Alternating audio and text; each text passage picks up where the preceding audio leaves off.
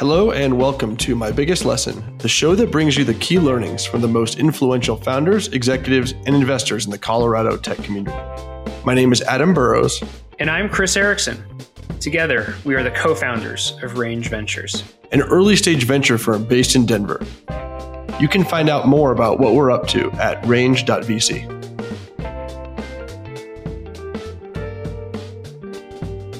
Our extra special guest this week is Erik Mitisek. Erik is currently the founder of Highwing and has been one of the biggest evangelists for Colorado tech over the last 20 years. He's a multiple-time entrepreneur, the former chief innovation officer of the state of Colorado, and one of the driving forces behind Denver Startup Week, among his many other accomplishments.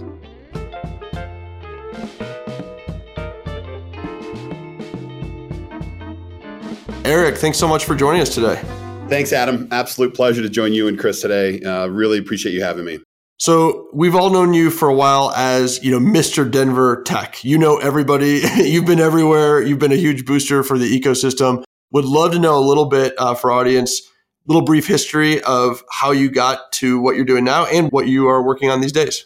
Thanks, Adam. I don't know if that moniker needs to stick. I think the Denver tech ecosystem is so amazing now that there's many names and many companies and many awesome entrepreneurs that hold that title. And so I really am excited to be here today and talk a little bit about that. In terms of me, I'm a Colorado native through and through. So I've never had a zip code outside the state. I love this place. And so for me, it's always been a journey of passion to be able to be here in the Colorado tech ecosystem, building companies. And, I'd say my story is probably very similar to a lot of the great entrepreneurs and people that you have on here. I've always been an entrepreneur.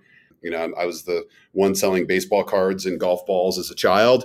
And that just kind of parlayed into trying to figure out how to sell different things as I got older, whether that was online music or destination clubs, online travel, and today digital insurance. Regardless of what it is, it's always been an opportunity to go build companies and kind of bring ideas to reality. And that's really where I seem to find myself, at that intersection of ideas and creativity and those who are trying to bring it to life. Great. And love to hear a little bit more about your current venture, Highwing. Appreciate that. Yeah. So Highwing, we couldn't be more excited about the work that's happening there. We've got an amazing team here in Denver. And then I like to say we have employees from Portland, Maine to Portland, Oregon. And it's been a really fun journey to build this business. Highwing is the first open data platform for commercial insurance. We're reinventing the way that middle market and large commercial insurance gets transacted. And we're doing that by modernizing the industry. And so if you could take a window into my world on a daily basis, thousands and millions of dollars get transacted daily in the world of middle market and large insurance over email. And we've built a lot of systems and tools. And we like to say we connect data, markets, and systems to make a more efficient process. And we live and exist to put smiles on the faces of insurance associates and professionals, both at carriers and brokers who are trying to transact complex risk. I can't say that smiling insurance associates are what I really think of when I think of insurance market. So that's a really important goal, Erik. It is. I mean, you gotta create some ways. And I think, insurance is one of those things that I think from the outside, everyone's, oh my gosh, insurance, it's such a simple industry. Like, what's exciting over there? And, for us, when you get into the realm of complex risk, I think it's one of the most complicated industries that exists. When you think about the multitude of both the exposure and risk landscape, with the way that programs can be constructed and the way that, companies can manage their risk, whether they are self-insured or whether they're buying, policies to mitigate that risk or, reinsurance. There's so many different ways to be able to construct risk coverage. It's not something that you can just go buy online and have it shipped to you by Amazon. It's a very complex process. And so, I think when you have a lot of complexities can lead to challenge and frowns. And we're on a mission to make it really easy to allow those who are using our elegant software to be really happy in the process of binding insurance. So, Erik, I hadn't realized that you were also a former golf ball entrepreneur. So that's actually where I got my start as well. So at a different point, we'll have to compare notes on that. Before diving into your biggest lesson, would love to hear your take on how the Colorado ecosystem has evolved over the last, 5, 10, 15, 20 years. I know that you've seen it from both the private and public sector, and would just love to hear about what you've seen and observed. I always go back to kind of like that last big economic challenge we had 2010, 2011, 2012. And I really look at that as kind of like this rebirth of a lot of our tech entrepreneurship and ecosystem work here in Colorado. And when I take a snapshot of like 2011, we had one co-working space called Uncubed in Rhino. Galvanize didn't exist, or WeWork certainly didn't exist. And the referenceable IPO we had was JD Edwards, that was ultimately bought by PeopleSoft, and that happened in the late '90s when the transaction, I think, with PeopleSoft happened in the early 2000s. And so we were in a dearth of IPOs and just large scale activity here in the ecosystem. And then when you fast forward and you look, not only at the events, I mean, we had 9 events, one really big event in 2011. But now when you look at in 2021, you've just seen kind of a technology and innovation renaissance in the state. And I think, what was a secret of this amazing, innovative entrepreneurial cow town in the West is no longer a secret. And I think it's a true top technology and innovation ecosystem in the world. And I think it's because of the people that are here. I mean, I think, Boulder always, touts the highest concentration of advanced degrees in the United States from a concentration perspective. It's no secret that a lot of people migrate there to make sure that they can have a great life and build great companies. And I think probably we'll start to see more of the same thing here in Denver. But if you take that same snapshot, there's tens of co-working spaces in Denver. Rhino is fully developed. The A-line now can quickly get people from the airport to downtown. IPOs are like on a steady diet, and we even had 2 in one day this year. So, and behind that, great companies that I know you're invested in are behind that, that are also unicorns. And so it's like there's just a tremendous amount of velocity around building companies. And the one thing I've said for the last decade, which I think is really starting to come true, the ecosystem is solely dependent on the density of entrepreneurs that can build companies here in Colorado.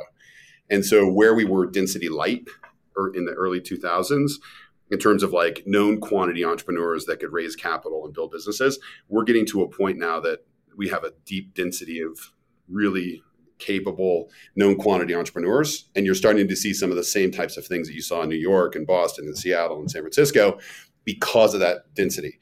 And it always helps when there's great firms like you and Adam that have brought additional capital to the story as well. Yep. So Erik, what do you think has been the change that has brought those entrepreneurs here? I think it started as an economic discussion and decision. I think, if you go back even as few as 5 or 7 years ago, when you saw this massive push, you saw Vista start to aggregate not 1, but 5 or 6 companies here in Colorado. You saw really big companies like Gusto and Personal Capital at the time and Slack and now Robinhood, start to put, HQ2s down here in the state. This was before Palantir even announced last year. I mean, this was kind of the pre-wave of big companies that were starting to kind of come into the city. And I think originally it was an economic choice. It was a choice of saying office space is 60 cents on the dollar, talent is 60 cents on the dollar. It's pre-pandemic. And our employees can have a great way of life. They can buy a house for somewhere, median house prices at the time were probably somewhere between $350 and $400,000. And that combination of things, I think, was a really big driver early on. And I think once people got here, I think they realized that the ecosystem and support layer of everything else on top of the economic decision was really powerful, which, goes into the fact that we've got incredible talent. We've got people that work really, really hard, and we build really great companies here. And I think that 1-2 punch is really what's caused the explosion in the last couple of years. One question that, people have asked us, Erik, is, okay, great. You're right. If you're right on Colorado, it seems like all the trends are moving in the right direction. 6 new unicorns this year already, 2 more that are likely in the pipeline. Looks like you're well on your way to becoming the next San Francisco, right? How do we get the best of San Francisco and keep that tech momentum going with huge company creation here and still keep the things that make Colorado great? I think it's really, really, really critical that entrepreneurs and founders are involved in the discussion and building the ecosystem. I mean, Adam, you and Chris, since you started the firm, have been deeply involved outside of your day job, which is managing your fund, in building and helping craft and telling the story of the tech ecosystem here in Colorado. I think that needs to happen times 100. And I think entrepreneurs need to be involved. I think you've got really great leaders like Rachel Carlson, who's a huge advocate for all the work that's happening here and a big, a very large voice in Colorado. Brian Leach, aside from running his $1 billion+ business, is a incredible aggregator of community and engagement here in the community around the work that's happening here. And then, of course, a lot of your, really long-standing entrepreneurs like Brad Feld and the team at Foundry have always been mission critical of aggregating and helping bring things to life. And so I think there needs to be a lot more of those entrepreneurs involved in the discussion to help craft it. Left alone, I think it can cause challenges for us. I think with intentionality and with community and with discussion around what do we want to be and how do we get there, I think there's an amazing portfolio and powerful group of entrepreneurs that can get us there, and we can define our own future instead of let our future define us. So, Erik, love hearing your perspective on how Denver and the Colorado ecosystems evolved, but want to dive into the biggest lesson. So you've seen a bunch of growth, you've had a bunch of different roles. Over your career, what's the biggest lesson you've learned, and how'd you learn it? For me, the biggest lesson in looking back on 25 years of entrepreneurship and building companies is that I would take my lesson from Simon Sinek, which is that everything that's around company building and community building and even life is an infinite game. And for me, especially with startups, an infinite game is so critical to be cognizant of and aware of, because I have always thought about the joy that comes from building companies. And startups and building businesses are a journey.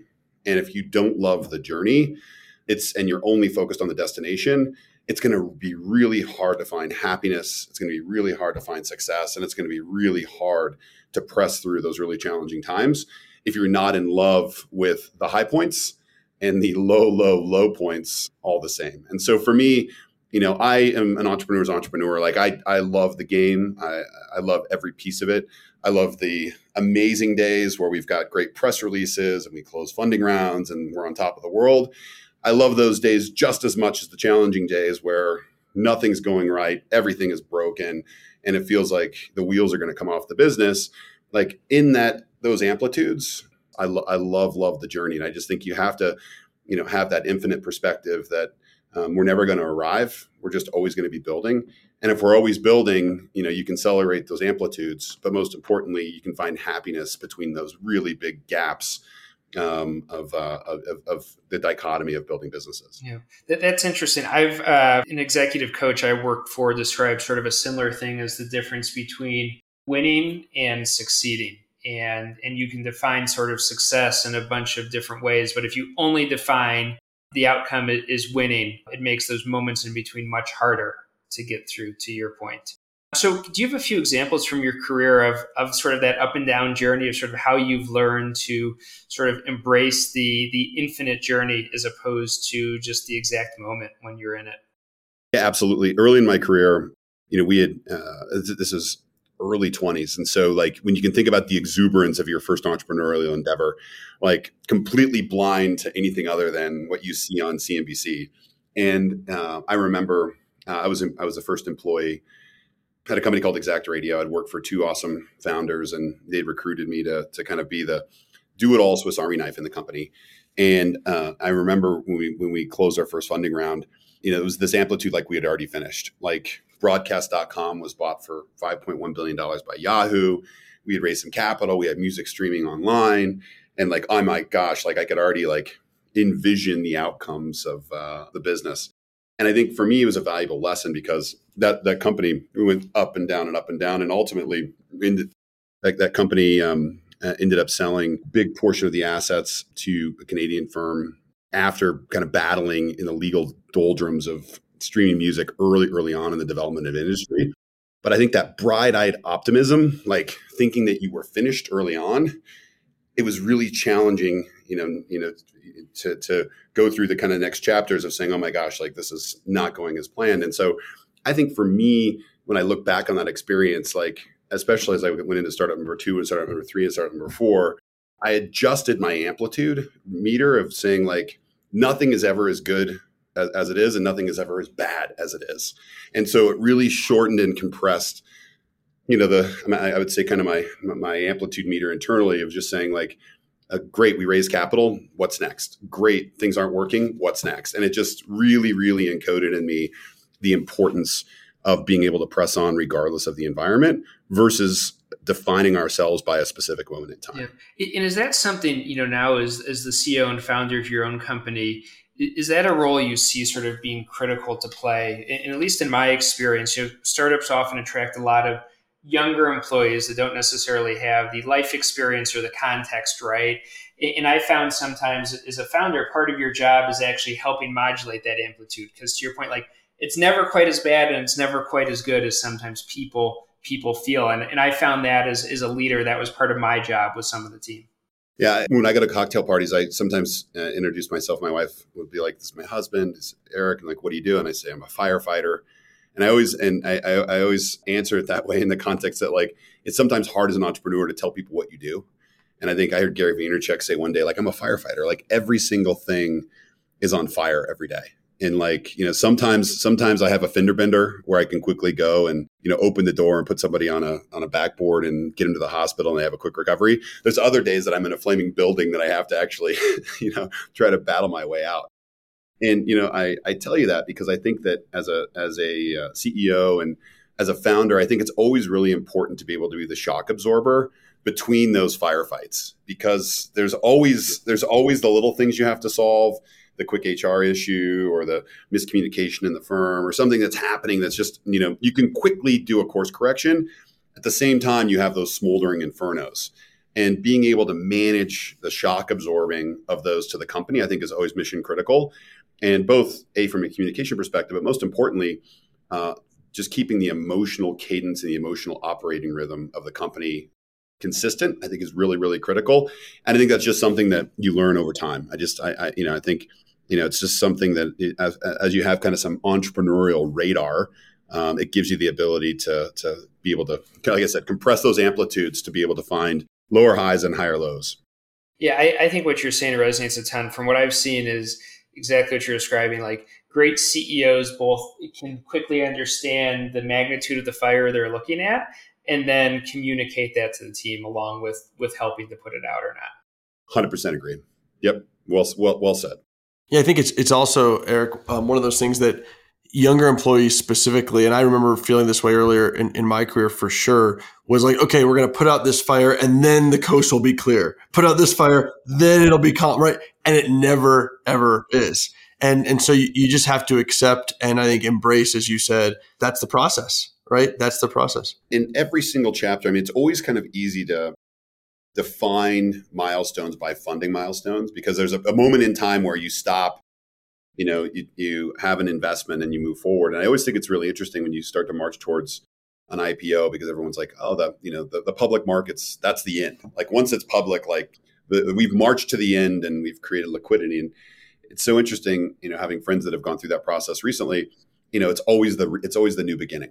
Like the moment the company goes public, there's an entire set of rules and expectations that have never been put on the business that you were operating one way before, now you've got to operate different. And then 2 years after that, there's a new set of rules because now you have to be consistent and you have to have solid rhythm and expectations. And so I just think the infinite game in business is so critical that you always want to be learning. You've got to love the journey and you've got to always be looking across the windshield at what's next and just never looking in the rearview mirror about what happened. It's just, being able to have that perspective of like tomorrow is the best day of the business.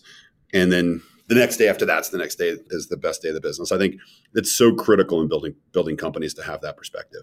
Well, and I think too, what sometimes gets lost, as long as you have a shot to always have a next day, you're going to succeed, right? And you just got to keep finding ways to do that. I agree. And I think you always have a next day regardless. Chris, you've done a handful of amazing startups. And some of those you've built into really big businesses. And I'm sure there were moments there that like those near-death experiences where they weren't gonna succeed. And then they did. And they succeeded really, in a really significant way. And there's probably the same story where there was a golf ball business or something else that you thought it was going to succeed and it completely failed, but yet you found that next business that was successful. And so that's, for me, that's always been that calmness of that, opportunity. There's never a time in business where opportunity doesn't carry a premium. And so as long as your eyes are on opportunity and you're able to bring those things to life, like I think there's always the ability to be able to, find that next journey. Yeah, Erik, it's interesting just reflecting on my own back, experiences with regard to kind of those really low lows. And I remember at Home Advisor when we switched the brand name 2012 from Service Magic to Home Advisor, we pulled the Band-Aid. We were off, and those in the ecosystem know the story. We were off Google for 6 days, like completely off Google. And everybody, you talk about a low, we're like, oh my God, we just killed the company. And in the time, as I reflect, if I were to go through that again, I think the only thing that could help me get through something like that was just having the experience of knowing that, hey, things like this have happened before, and somehow, some way, you bounce back. It's gonna be okay. If that's the first time you're going through something like that, I have no idea. No, I agree. And I specifically remember that. And, I think I love Service Magic. Like I grew up in the community with Service Magic and your office in Golden, and just like the ore of this really big business that had broke through from Tech 1.0 into Tech 2.0. And it was just always like a really, really cool story. And I think you're exactly right. Like everyone was like scratch their head, like Home Advisor? What in the world is Home Advisor? And obviously you fast forward to the end of the story, and obviously getting an IPO, and then the work after that with Angie's and now a new name. And like it's like the story continues, and each one of those cycles is a new story. And there's going to be a whole bunch more stories with Angie's as it continues to grow. So it's like again, it never stops. Yeah. And Erik, it's interesting on that point of the infinite game. And I love that construct. A lot of times you'll see at these growing companies, employees who maybe were there at one stage, right, start grumbling about, hey, it's not what it used to be, right? This place has gotten worse. And I've always taken a different approach, which is these places change, to your point, right? The game is different now than it was, a year or two ago. Doesn't mean it's bad. Doesn't mean it's good. It might not be the right fit for you anymore. And that's great, right? And I think that brings it full circle to the beauty of what's going on in the ecosystem, that there's lots of games going on at different innings at any given time, right? And if you're a really early stage startup person and your company is, gone public now and you want to go back to early stage startup, there's a ton of awesome opportunities in Colorado for you to go pursue. Yeah, well said. And I think that more than ever, actually, in terms of being able to build businesses. And I just think the combination of technology and innovation and the ability to much more easily bring companies to life with a really amazing ecosystem and community that helps support entrepreneurs doing that is incredible. And I think you're exactly right. But there's always that opportunity to have that self-reflection that, hey, this place isn't for me and I can go somewhere else. Because like I said, there's never a bear market on good ideas. And so whether you're in Telluride, Colorado, whether you're in Bozeman, whether you're in San Francisco or Winter Park, New York, Florida, Winter Park, Florida, it doesn't matter where you are. Like if you have a good idea, you can bring it to life. Awesome. Well, Erik, thanks so much for your part in helping bring so many great ideas to life in this ecosystem, and definitely looking forward to seeing what you guys do at Highwing and whatever your next adventures are after that. We'll be definitely big supporters because I know you'll be bringing a lot of opportunity to Colorado. So thanks again. Where can our listeners follow what you're up to? Oh, easiest place to follow me is on LinkedIn, and Mitisek's a really easy name to find because there's only a couple dozen of us in the US, and always can reach out to me at mitisek.com, and happy to engage with you there as well. Thanks again, Erik. Really appreciate it.